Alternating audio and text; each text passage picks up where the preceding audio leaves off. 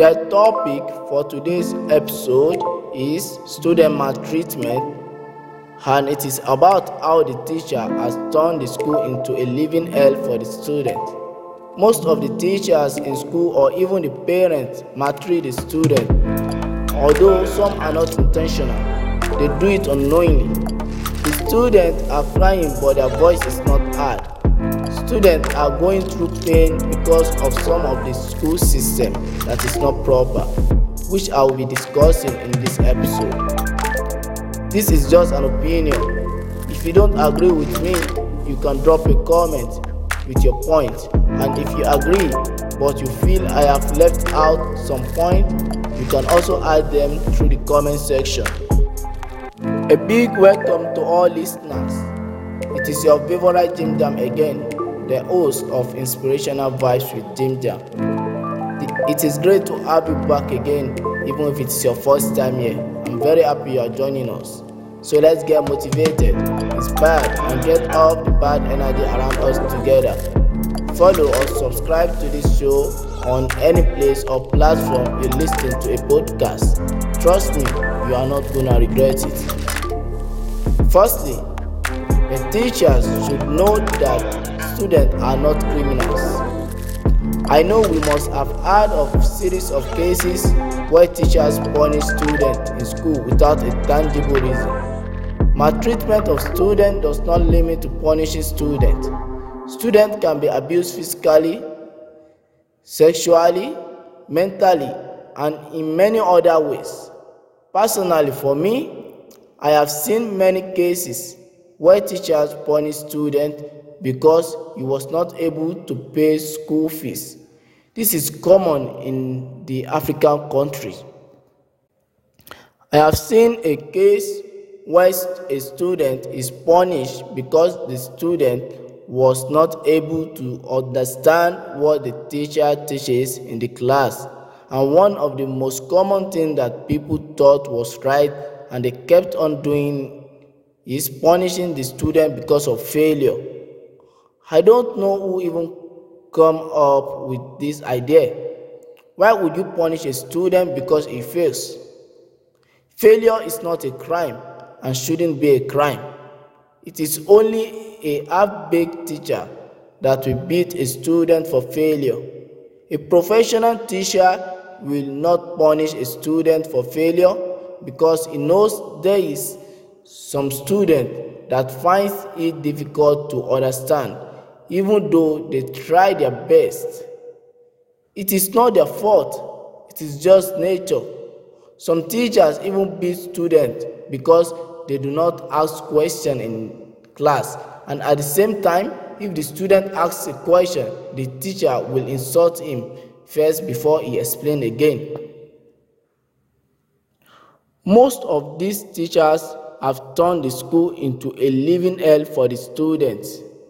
And in the process, the students start to lose total interest in school. Students are now living in fear. When they want to do their homework, they copy from each other. When they are doing tests, they involve in malpractice because of what? They are afraid of teachers would beat them if they don't pass. I'm not against punishing students if they committed a crime, but all that I'm saying is that students should not be punished because of failure. I repeat again, failure is not a crime. Another way teachers abuse students are by punishing students because they are owing school fees. Why? Why would you punish students just because they are owing school fees? It is not reasonable at all. It is not their fault for owing school fees. Likewise, it's not the fault of the parent for not paying school fees. It is because they do not have money at that particular time. Not having money is not a crime. So why should you make it a crime? Some go through hard times before they can even afford to put food on the table.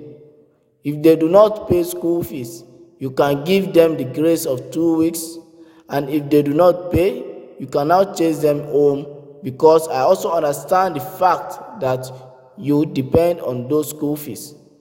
The thing that you shouldn't do is punish them for not paying school fees.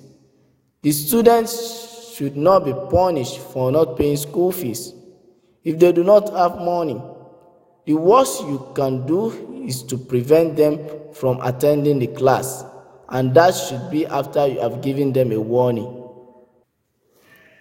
Another problem in the school system is abusing their belief. Some teachers are fond of condemning student belief in the wrong way. How can a teacher just come to class and start preaching their own religion among students that are of different religions? We have Muslims, we have Christians, and many other religions in the same class. So why should you come to that class and come and preach about Christianity or Islam? If you want to do that, then you can go to the church or mosque to go and preach. The only reason you can do that in the class is if the student gives permission. Let me cite an example. We often come across these problems in schools. The teacher will tell the Muslim student to remove their hijab. A hijab is a scarf that Muslim women wear, which covers their hair and neck. So, as I was saying, the teacher will tell the Muslim student to remove their hijab. If they do not remove the hijab, then the teacher won't allow them to enter the class. But it should not be that way. Wearing a hijab is not a crime. It is not even against the law. So why should the student be deprived of their rights? Muslim students should be allowed to put on their hijab wherever they go. It is their choice. It is what they want. As a teacher, you have no right to tell the student to take off their hijab. Their wearing of hijab is not affecting you in any way. It does not affect your health. It does not increase your wealth nor decrease your wealth. So why should you stop them from wearing hijab? The students should be given back their rights. Another mistake that should be avoided happens mostly in the university, and this is mostly from the parent side. When a student has a carryover, the parent and even some of the lecturers treat it as if it is a criminal offense. The parent will start to pressure the student. They start giving them unnecessary stress, which might later make the guy drop out. Too much pressure is not good for a student. You don't have to pressure him to have first class. School is for you to get exposed. First class does not determine the intelligence of a student. There are plenty of people without first class that are doing so well in life, even more than the people with first class. And there are also people without a university degree that are also doing well in life. They are doing very well in life. I'm not saying having a school degree is not a good option. In fact, it is a very good thing to have a degree, either first class or second class. But don't make it seem like a student cannot make it without a degree. I will repeat this. Having carryovers is not a problem, but most parents treat it as if it's a sin or criminal offense. In the end, we are all working towards a particular goal, which is to make money, although you might want to deny it. We all hope what we studied in school to be useful for us. A teacher should not show a student weakness to other students. Don't make students feel less important or more important than the other student. There should be equality among all of them. What I mean by student weakness is by showing other students' performance to their classmates. So because he's not performing well in class, the next thing for you to do is to disgrace him. No, it is not done. Put yourself in that situation and try to feel the pain. The pain of being left out among the students. It can make the students start thinking negative thoughts, like committing suicide. Okay, you are thinking that showing his performance to another student will make him perform well in class? No, it won't. A student might be trying his best and he is still not catching up. The rate at which each student understands is different. Some students do not need to read to pass. Some have to read very well before they pass, and there are some, even if they read for the whole 24 hours, who cannot still assimilate. What should be done in this type of situation is to study them very well, figure out their talent, then develop them to become the best. Let them know how they can use their talent to become successful in life, because the reason why we all go to school is to be successful. If you can't do that, then what is your essence of being their guardian or teacher? Another problem is telling the class the kind of job a particular parent does before they could send the student to school. For example, you knew the parent is a cleaner, and that is how they send the student to school. It should be between you, the student, and the parent. No one else should know about it.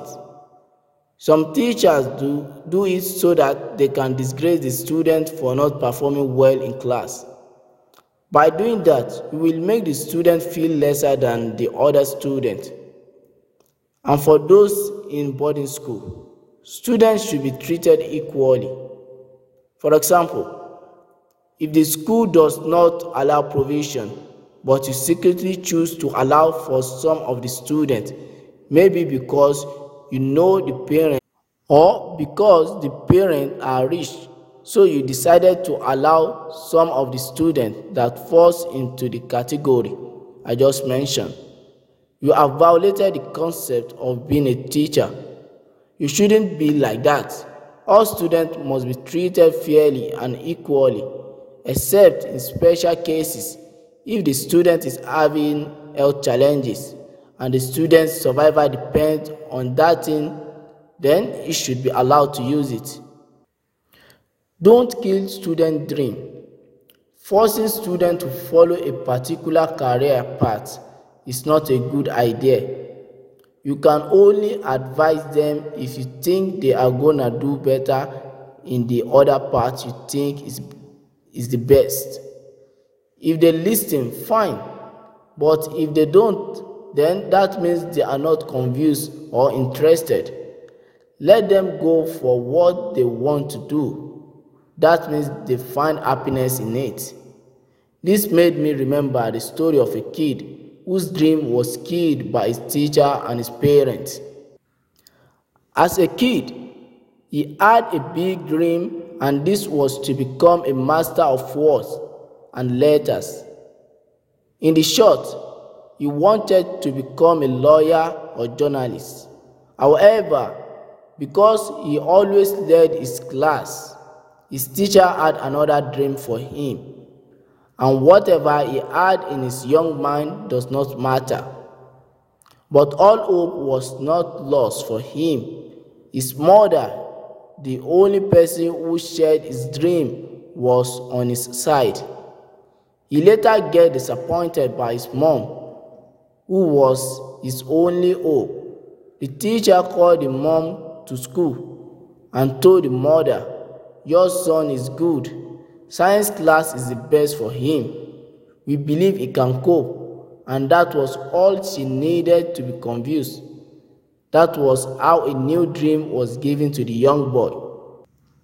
It all began when he gained entry into secondary school. There, he was the highest scoring student in his school's entrance examination, so his teacher believed he should perform better in another part.